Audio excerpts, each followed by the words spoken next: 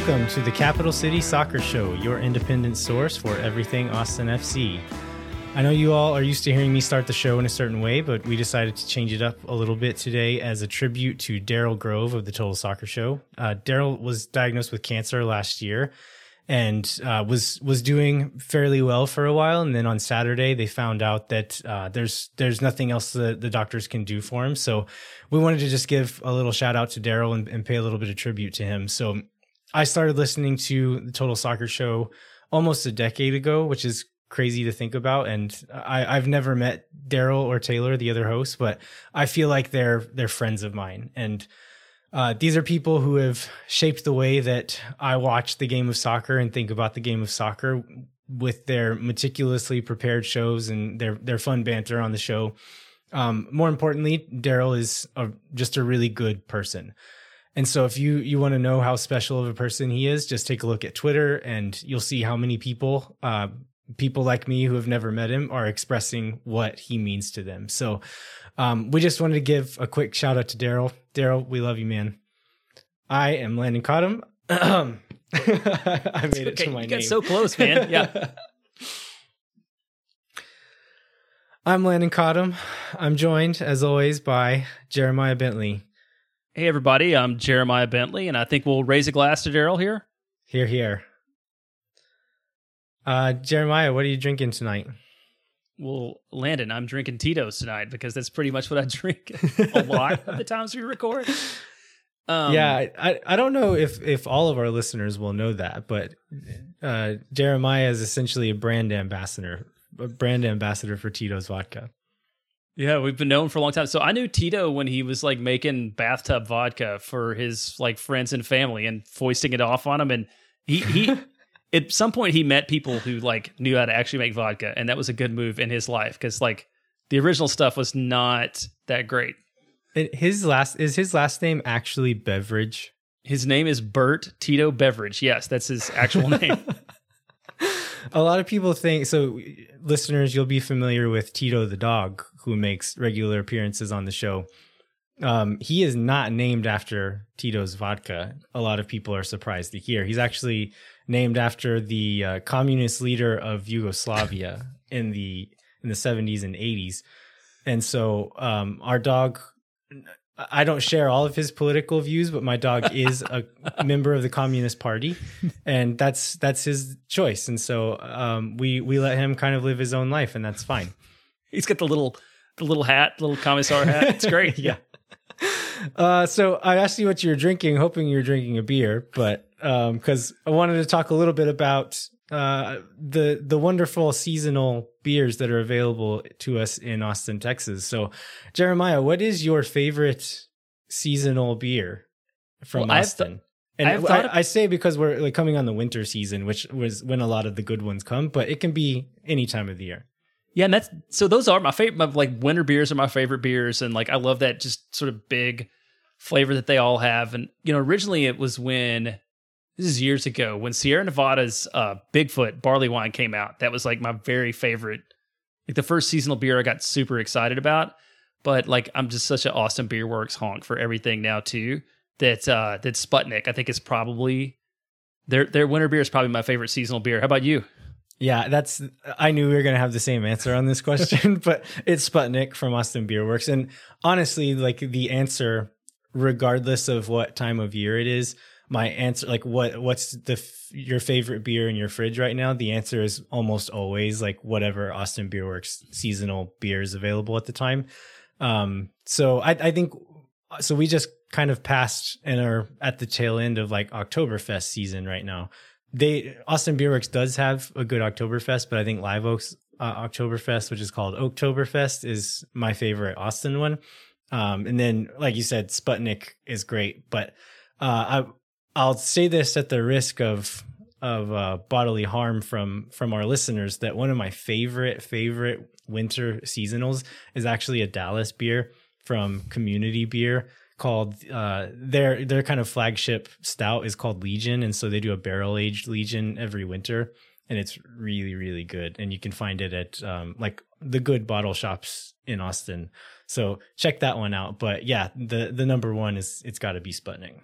So one I'll add to that I've liked for a long time, and it's been mostly on draft, is the Real Ale Shade Grown Coffee Porter. Their coffee porter on draft, I love. I love it on draft. And in the bottle, it's okay. And I don't know if it's just... Do they do it on Nitro on draft, or is it just... regular? I've had it on Nitro on draft, too. But yeah, just the regular one I love. I tend to not like Nitro beers on draft, and so I would prefer it to just be regularly carbonated. But I'll have to check that one out. Let's jump into some Austin FC news. How about it? Let's do it. Let's talk about the Academy. Yeah, so another 2 weeks, I guess, since the last time we've talked about them, another 2 weeks of strong results.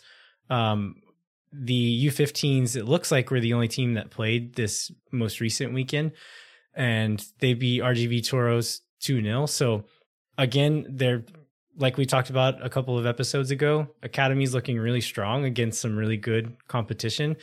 On October 31st, I've heard that they're going to be playing FC Dallas. I'm not sure if that's in Austin or in Dallas, because it's kind of difficult to find a schedule on these things. So, but we talked about this on a couple of shows ago, that FC Dallas is like the Academy team, right? Like one of, if not the best, then at any given time, they're in the top handful, and probably over the arc of time, probably the best academy in the country. And so this is going to be a really interesting result to look out for. If it's in Austin, I'm going to try to go watch it in person. And if not, I'll just be looking out for that result. But that'll be an interesting result to watch out for.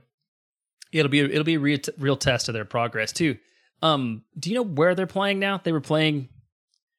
They can't play at St. Stephen's? Venue out south. So they played a couple of games in Leander, and then most recently it's some fields way down south. I'm not sure exactly where it is, but yeah. Oh, it's called like Soccer something. It's a new project, right? That's like a dedicated like set of soccer fields. It's kind of a private thing. I don't remember the name of it though. I think that's right. I'm not sure. We'll find it and put it in the show notes though, because that is publicly available.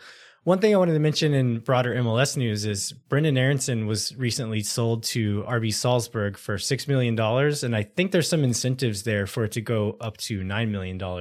And so you have to imagine that Austin FC's watching that transfer, and probably their mouth is watering a little bit. Like, yeah, we're doing the right thing now, building up this strong academy system. So they can sell players like that and then use that money to strengthen their team. So hopefully this is a kind of a path that Austin FC follows, is the Philadelphia Union route. Next set of Austin FC players we're going to talk about is our guys, Rodney and Cecilio. They played their first league match together for Guarani against Sol de America. I didn't watch this one. It looked like kind of an ugly game. I think there was a red card in the 16th minute, and then they both got yellows and were subbed off early. So a red card in the 16th minute, you can't judge them too much on that one. But they do have another game coming up soon. It'll be the day after this episode is released. They're going to travel to Bolivia to play Bolivar on October 21st. And that's the last game of the group stage of Copa Libertadores. They've already qualified for the knockout round, so really, if they win this one, there's a chance they could go top of the group. But really, the last sets of results is just going to decide who they play in the knockout round. I'm really hoping if we get to the knockout round, there'll be the chance for some outdoor watch parties or something, just to get people together to watch some soccer. Again, the club did that once for the MLS Back tournament, right? MLS Back playoffs, yeah. But yeah, whether they do it or one of the supporters groups does it, I think it would hopefully be a good chance to see the guys and see the players and have some people and, socially distance, just to have a good time watching soccer, because we haven't gotten to do that very much. Yeah, and not only watching soccer, but cheering for Austin FC players, which is not a thing that we've gotten to do yet. So that would be a really cool idea. Hopefully we'll see something pop up. So the MLS transfer window closes on October 29th. So there's been questions about how this transfer window is going to work in such a strange year as 2020. So do we expect to see other Austin FC signings before this transfer window closes? Well, I mean, it's fun to talk about, but they'd have to be like from MLS, right? Because almost all the other international windows are closed. So, I mean, there's not a lot of opportunity for coming and going. So, I guess not. I guess it only makes sense to wait till the end of the season at this point. Because also, if you sign somebody, you have to find a place for them to play or to hang out or to do something between now and the start of next season. So and I know people want more players. Like as soon as we get the second player, people were already looking for the third player, but I don't see a lot of opportunity, I don't think, to sign anybody else until the season's over. What do you think? Yeah, I think you're right. I mean, there's going to be a decent break. I mean, even if the season started on time, they would have a few months to buy players. I think the season will be started at least a little bit delayed in 2021. So I think there's going to be a decent little chunk of time for them to be buying players. And like you said, most countries' transfer windows are closed right now, and so they're kind of limiting themselves to where they can choose from. Also, once the MLS season is over with, that's where a good chunk of their roster is going to come from, just because that's how you have to do it in MLS. So you can't fill a roster of international players. It's A, against the rules, and B, very difficult to do with the money available in the salary cap. So I think once the MLS season is over, you'll see a lot of moves happening pretty quickly within MLS, and the people they can get from within MLS, they'll know which kind of gaps they need to fill with these international spots. And so I think in December, the turn of the new year, and then like whenever Europe has their like kind of the traditional winter transfer window, I think that's when we're gonna start seeing a lot of movement. Yeah, and there's one player that we've heard about at the end of the year, and I don't know if this is real speculation or just random Los Verdes Slack speculation, but you want to talk Gignac, who I believe you've also discussed a little bit on Twitter, maybe, or online with Mike Torres and some other folks. I think it was a long time ago. I think it was Mike Torres who I was asking about this, and I had the idea. So Gignac is French. He's been playing in Mexico since 2015. One of the best players in the league since then, one of the top goal scorers every season. I wondered if big fans of Mexican soccer, if we got a star like Gignac, would that be good enough for these Mexican soccer fans? Like Gignac compared to like a lower level Mexican national team star. Like I know it's going to be different if you get like Hector Herrera or someone like that's a big deal, like getting a name like that. But if like the options were like a lower level Mexican national team player or Gignac, like I'd be curious to know what the choice would be there. So maybe I'll do another one of my my super scientific Twitter polls and see what the listeners think about that. But yeah, what would you think? Do you think that would be good enough, Jeremiah, or would it not really? I think he would be. I don't see how he's that controversial of a player for MLS. I mean, I know he's a little bit older, but he's only 32 or something. 34. Maybe he's 34 now. Okay. So, right. I mean, so he does fit a little bit into that, aging superstar mold thing. But I mean, he's not far removed from being the starting striker on a World Cup winning club. And he's got a lot of success. And I know I read this article, I think it was on MLSsoccer.com, about how Tigres is convinced that there's some grand conspiracy that he's engaged with MLS to try to get him to America. So maybe there's an opportunity there. But I mean, I think depending upon how the rest of the roster is constructed, I mean, I'd like to see him. He's a very handsome man. We'd be a good start there. Yeah, very handsome French man. We'd have a handsome off between him and Giroud. A handsome off of French strikers who are maybe too old to spend as much money as you would have to. That's probably true too. I mean, Lord knows how much he costs, and how the finances that works out. Yeah, that's the real question, is if you get him for the right price, of course, go for it. But who knows what that price is going to be. Another way that MLS teams can get players is through the expansion draft. So we have zero details about the expansion draft, like if there's even going to be one this year. But generally the way it works is teams are able to protect 11 players, and then their homegrown players are also automatically protected. And then all the players who are not protected, the expansion team gets to go through the league and choose 5 players from these teams, and essentially just to build up their roster without having to pay a bunch of money. So we found this article by a guy named Tim Jones out of Philadelphia, who he wrote an article about Austin FC's expansion draft, specifically thinking about the Philadelphia Union and which players they would be protecting. So I thought this was a pretty interesting thing, A, for him to do, and then B, for someone like us to read. Yeah, I was out of all the places in the world to find that. It was pretty interesting. And he breaks down what he's got everybody he believes they would protect, everybody believes that they would expose. He's got comments on all of them. It's a really well researched article. I wish that fans of every team would write articles like this to get us excited about it. And he even talks about in here sort of express preferences of Claudio Reyna and how some of these people would or wouldn't fit into the system. So I would recommend everybody, will definitely put this in the show notes, everybody give it a read. But do you want to jump down to the end and kind of give folks the conclusion of the article? Which I think is really that we're not going to get anybody from Philadelphia in his scheme. Yeah, he goes through, it's a pretty long article and kind of goes through the reasoning of how expansion drafts work and what Reyna has said.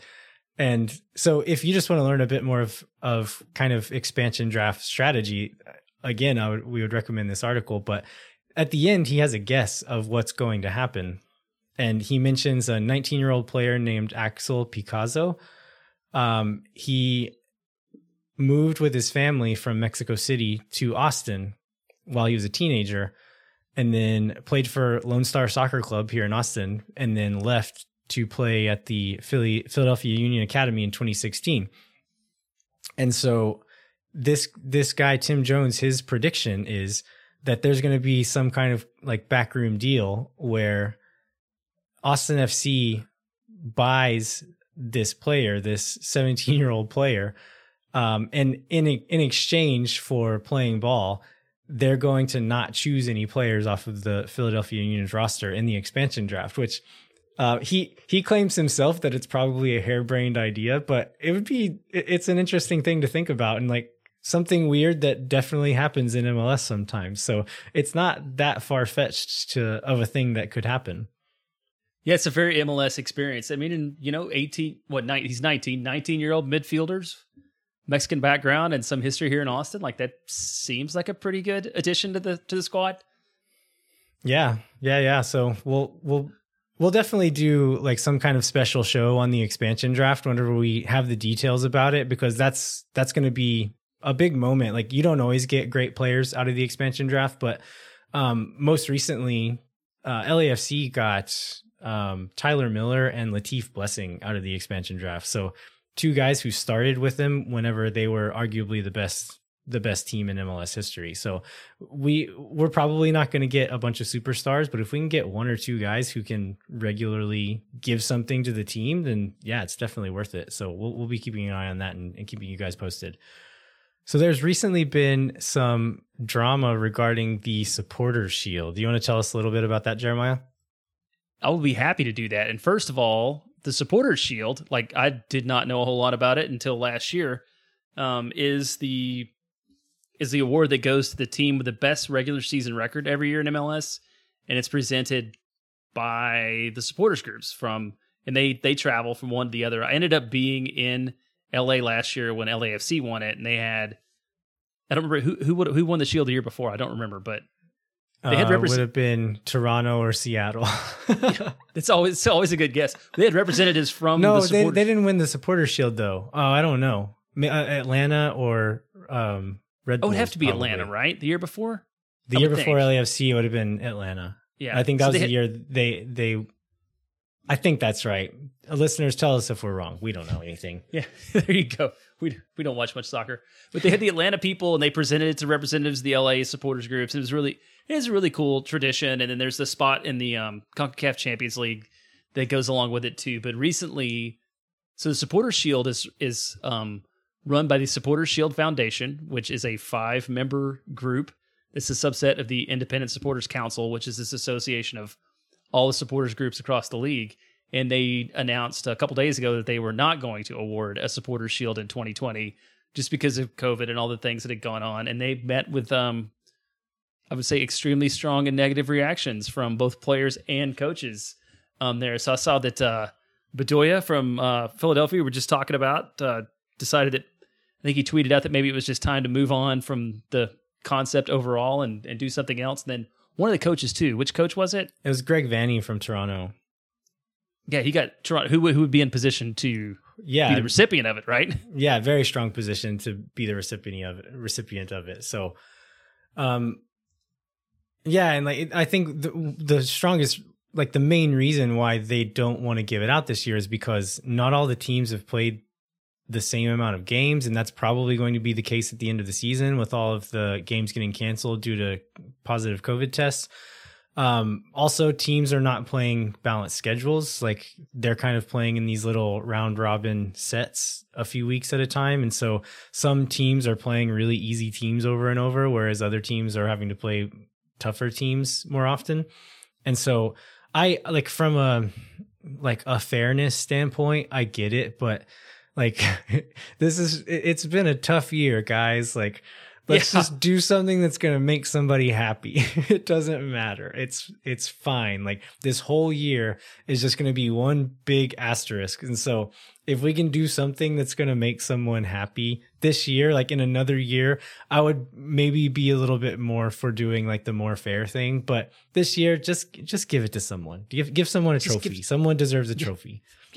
Yeah, 2020's been such a mess. Just go for it. So I did read a couple hours ago, and this probably will change by the time this episode comes out, that new information has come to light, which I guess that new information being them getting hammered all over Twitter by everybody, probably. Yeah. I don't know what else they wouldn't have known. And so they're re-examining that decision and the possibility that they may award the Shield this year. So stay tuned for that. They found out that Bradley Wright Phillips' arms and legs are only held on by the force of the supporters' shield. That's right. And if they don't give it to someone, he'll just fall apart. Yeah, I that's one possibility, but I think the more probable one is what Jeremiah said, that they got angry people on Twitter. So don't underestimate angry people on Twitter. They're pretty powerful sometimes. Jeremiah, you got to do something cool over the last week. What was it? Yeah, so my company bought field seats for the stadium, which is really cool. But one of the things that the club's been doing is giving tours on Sunday mornings to premium season ticket holders, and so we had the chance to go out with a couple folks and actually Weston Applefeller ended up being our tour guide, which is totally a surprise. But he came up, he asked how the downloads were doing on the podcast, told him they were great, most successful show ever, right? But don't ask me about that. And so we got to spend a lot of time near the field. But yeah, he walked us all around and showed us a lot of cool stuff. On the field side of things, so the irrigation's in, the sand's in, like everything is there. For the turf to be ready. And actually, Anthony Precourt tweeted out on Sunday that the turf is going to be installed starting later this week. And they had like one little, it's not a square, I don't know what you call it, like one rectangular piece of sod. Yeah, like I saw a picture of that someone posted on Twitter, but yeah. There's one out there. Did you say what that was for? Yeah, it was to make sure that the height on the sand was right, so it was like going to be level with the field. And then also they put there was a hole in the middle for a sprinkler head because they had to make sure that the sprinkler head was going to be come sort of at the right level up and down to not like stick up too high, but also be high enough to irrigate the grass. So it's like a test strip. That was a question so I asked, I think my dad asked me about this whenever I was telling him about interviewing Weston, and he was asking about the sprinkler heads. So are the sprinkler heads going to be in the middle of the field somewhere? Yeah, they're in a grid, so you can see them all around now. You could probably even where they are before they put the turf on, you can see them on the camera, and we could definitely see them in the layout, like from the stadium. But they're all inside the field, and they come up just enough to water the grass, but I mean not enough to be in the way, so that you're not like tripping over them. So it's really interesting. But you can see the grid laid out. What else did you learn on your stadium tour? So we saw the grow lights. If you remember, Weston talked when we interviewed him about the lights that they have. They're like the Premier League lights, the supplemental grow lights they have to put on the field because there are parts of it that won't see sun for like 6 months, I think. And so he said that those will 10 days after turf installation, they'll start putting those on. There's a bunch of like finish elements going on. Like there's some glass work, and there's like green on the north building, and some of the suites and stuff are getting finished out. So it's starting to look like a real stadium. Some of the brackets are going in for the seating, like all on the east side. So that's good. We saw this is the thing that he said he gets asked the most about. There's like a random ladder right in the middle of the field at the exact midpoint, which you can see if you go on the construction cam.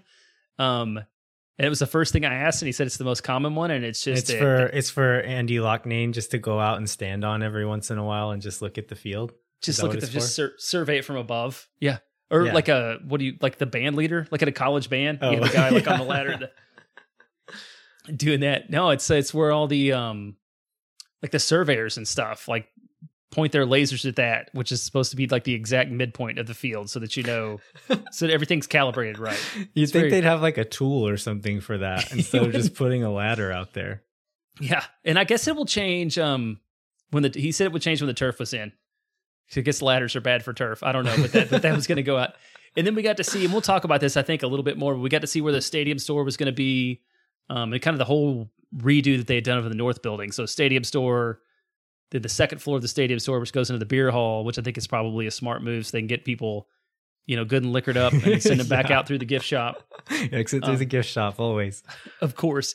But they were saying probably by like the end of November, it'll look a whole lot like a stadium. Like a bunch of the grass will be in, some of the seating will be in, it'll look a lot like what it'll look like on opening day. And then it'll just be a matter of finishing out concessions and concourses and all those kinds of things. So it was really cool to get the inside view. So they've now completed laying down the grass at the training center. Is that right? Are they finished with it, or are they still doing it? No, they finished it. Well, they finished the first two big pitches. There's like five total going in, but the two big ones were in. I think answered a question that we had on an early episode of the Capital City Soccer Show, which is what is a mega pitch? And I think the answer is two pitches that are right next to each other, which I learned like the other day. A super pitch is what it's called, a super pitch. And it was a tweet from Austin FC saying the super pitch is done. It's like, oh, that's what it is. It's just two pitches next to each other. It sounds a lot cooler when it's a super pitch. Oh, one of the other things from the actual stadium is they want to create this impression that, well, not the impression, like that the seats are like right on top of the grass, but they also don't want to maintain a bunch of extra grass. So there'll actually be maybe 6 or 8 yards of artificial turf on the outside of the grass, like toward the stands. So that when you have seats, it goes from like seats to turf to grass. They don't have to maintain like the grass all the way out to where the stadium starts. So that makes sense. It'll be a few inches off the edge, and there'll be like a line for the refs to run, but it'll be stadium, artificial turf, then Seashore Paspalum Platinum number whatever it was. Did you notice the turf farm tweeted out the exact name of it after the last show when they retweeted our episode? I think it was TCP Platinum Paspalum.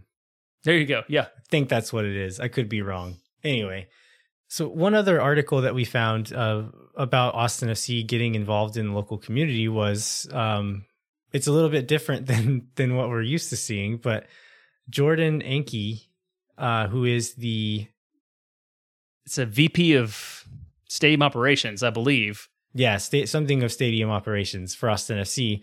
Attended a meeting at the North Austin Civic Association, which is it's like a neighborhood association, if I'm not mistaken. Is that right, Jeremiah? It's an association of neighborhood associations. Okay. It's the boss of neighborhood associations. Yeah, it's all the neighborhoods around McCalla, right? Because there's Gracie Woods, there's other ones. The North Austin Civic Association is sort of the convening association of those. Yeah, I thought this document was interesting because like a lot of the stuff we read is like a press release or some story being written about it, and there's some like kind of spin to it from someone, and they want you to know something about it. But this was just like the meeting minutes from this meeting, right? So we got to see just like, this is what happened at this meeting, which was interesting in and of itself. But what did we learn from this neighborhood association meeting, Jeremiah? Yeah, well, we learned. I mean, at first we didn't go into this a lot, but we learned that all the things that we've heard about of the things that neighbors are worried about, right? Sound, traffic, all that stuff are concerns. And I always love these minutes because it's like Fred wanted to know about the egress plan. So we spared all those, but I mean, I think it's really cool that we're months out and that they followed through on this commitment to like stay engaged in the community and be a good neighbor. And you definitely got that out of the meeting minutes. One of the first things he talked about, or that were in the notes, because we don't know the order that he talked, was about them staying directly in connection with the neighborhood associations in real time with the stadium command center, and things were going on at the stadium, like on match nights and things like that. So that was really positive for them to make that commitment and to make it months out. Yeah, we also saw they mentioned the like the rideshare drop off, which is the street where Jeremiah and I have met up a few times and put lawn chairs on the street to have beers outside the stadium. But I think, is it called Donnelly? Is that what that one street is called? Yeah, so it's all three. It's got 3D names. It's Donnelly's what you turn on, and then it becomes Delta for a little bit, and then it becomes Denton on the way back out. Okay, but it's a loop of 3 streets. But yeah, that's always been the talk about where they would put the rideshare spot, but we've been there. There's a Cat Metro track in the way between that and the stadium. They talked a little bit about how they were going to have to work around that. Right. Yeah. I remember whenever the Experience Center was open and they had like supporter night at the Experience Center up at the Austin FC offices. And some of the sales people were kind of showing you the little mini model of the stadium. And one of them told me, like, this is the street where the rideshare drop off is going to be. And we were asking, like, okay, where will you go to? Like, how do you get to the stadium? And you'll have to walk up to Breaker and cross the train tracks at Breaker. And from these meeting minutes, it sounds like that's going to be the case still, most likely, is they're talking about putting fencing up so that stupid soccer fans don't try to jump across the train track to get to a soccer stadium, which probably they will. a very good idea. Absolutely. Yeah. And yeah, we absolutely will try to do this. And so that's something good to see. And then maybe at some point there will be like a way to cross at a train station. Do you think that might be a possibility? Yeah. So the station's part of the plan for Project Connect. Weston pointed out that it will be super close. If this passes and when it gets built, it's 100 yards from the side of the stadium where the station will be. So if this passes and it gets built, I mean, it'll be a year or two, but it'll be an amazing access point. It'll be so good. Would you be able to explain to me and to listeners where exactly that station would be? So on the east side of the stadium, there's that area because where they're going to have eventually like the amphitheater. Mm-hmm. And all that. Remember, there's the deal about the East Club, which will be open during games. Will be open both to the stadium side and then also to the other side. Right. Where the track runs right through there, and the station will be like right there. Okay, so just right up against that street then. Yeah. Okay. Yeah, it'll be there. Amazing if that comes through, which is one more plug. There's still another week and a half or 2 weeks of voting. So Jeremiah and I would like to encourage you to vote in favor of Proposition A, because that will help us get that train stop at the stadium. So, little plug there. And somebody who lives very close to a red line station, I'm very passionate about that issue. What else we got, Jeremiah? They just did there was just some other good neighbor stuff. They talked about doing park cleanup, and I know the club is really committed to paying extra attention to the parks and libraries and schools sort of around the stadium. So that was good to hear that they were doing. And they talked a lot about using the neighbors as eyes and ears and being good neighbors from the start. And, for our listeners and us, they intend to influence fan behavior at the start rather than dealing with problems after the fact. And I feel like that was maybe directly connected to some of us. Yeah. I think you mentioned this a bit earlier, but I think the main takeaway from it is that during the whole political process of getting Austin FC here and like actually getting the city to agree to having a soccer team here, there were a lot of promises made by Austin FC and made to people like these neighborhood associations and to city council members who represent these neighborhoods. And I think they've done a good job of keeping to their promises, and this is just another one that they've done. And so, even though like this is not a thing that affects most of us, it'll affect some of these people who live in these neighborhoods. I think it's another good sign in a string of many recently that points towards Austin FC wanting to be a good neighbor to Austin. And so we'll have to keep them honest on that sometimes, I'm sure, but it's really good signs that we're seeing now. So speaking of Austin FC, good stuff. They've been killing it on video. Yeah, over the last week. Yeah, so the first one was the what did they call it? It was like grow the drum beat, something like that. Very good. I don't remember exactly what it was called. It was people we knew at the stadium smacking a drum. Yeah, and it was real cool. If that doesn't make your tail wag, then I don't know what will. That was pretty cool. And with the, of course, the McConaughey voiceover over the top of it, which makes it even better. Yeah, I was talking with somebody. It was Brock Williams the other day. What a amazing asset they have to have like McConaughey around, right? To voice over everything they have, and then Adrian Healy is the backup. Yeah. If you want something like inspiring or fun, then you can do McConaughey, and if you want something kind of classy sounding, you can go with Healy. Yeah, they can't lose. I can't imagine hearing both of those voices together, though. That would be like too incongruous, because one of them is very Texas and one of them is very England. Yeah, I remember somebody mentioning the way that Adrian said the word taco on the fan call a few weeks ago. So taco would be maybe exactly. McConaughey can do some dialect coaching with Adrian before the season starts. For sure. And then the next thing they did was this Verde Listos series, which I think they're actually going to turn into TV spots and billboards and things like that. And those were just different artists, and I believe there was like the Pitmaster at Valentina's Tex-Mex and Shaky local Graves. Businesses, local artists, local legends, the word that they would use. But yeah, Shaky Graves, Pitmaster Valentina's, the woman who started Fort Lonesome, which is the people who made that original Austin FC flag and kind of stitched that first logo. Shaky Graves was at the Continental Club, and so they really are doubling down on this, like reaching into Austin lore and Austin culture, and really trying to put these roots down into the community and building it from that. And I had like Kevin Morris, who a lot of you will know on Twitter. He's pretty active in Austin FC and MLS Twitter, but he was saying that he didn't think that this kind of marketing stuff would be as effective if we had like a typical American mascot, like we're the Austin Cougars or something. He thinks that this type of marketing would be less effective. And this is something that I've said since they announced the name, is that Austin, like a lot of people don't like the FC naming convention. It's too generic or too boring or whatever, but it allows us to do stuff like this and to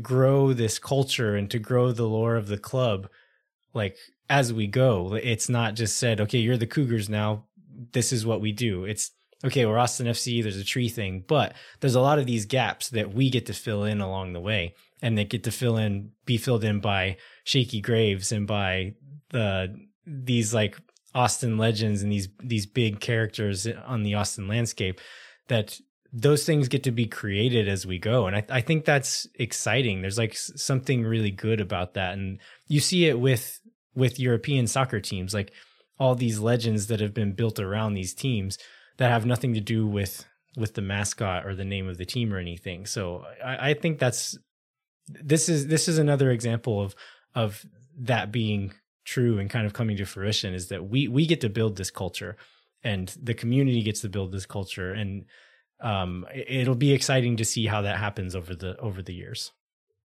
Yeah, and these both were really well done. It's just a ongoing testament to how much they've upped their like video and digital game lately. And then to what you just said, like they've done a really good job of plugging into Austin. We talked about this with the Butler brothers, like plugging into Austin in a real, like an authentic way, and not in a stereotypical, like, I mean, it's not like they don't have Willie Nelson and Stevie Ray Vaughan and, you know, that whole scene like as part of it, but it's not just that, right? It's not just like this real superficial right. view It's not of the Austin culture. two-dimensional version of that. Yeah, and they do a good job of seeking out people that are doing real work. So kudos to them for making that happen. All right. Is there anything else we want to cover, Jeremiah? No, I think we've covered everything that we need to for this week. All right, cool. We want to remind you to rate, review, and subscribe wherever you get your podcasts. We also would encourage you to visit capitalcitysoccer.com, where Troy Bryant and Zach Mason bring you the latest in Austin FC news, including player rumors, sponsorship updates, and more. And I'd like to remind you all, or let you know, that Austin Soccer Foundation is hosting a foot golf tournament on November 8th. It's open to supporters groups of all types, and they mean it. You know, I think they've talked to the Austin FC ones, to the local Premier League teams.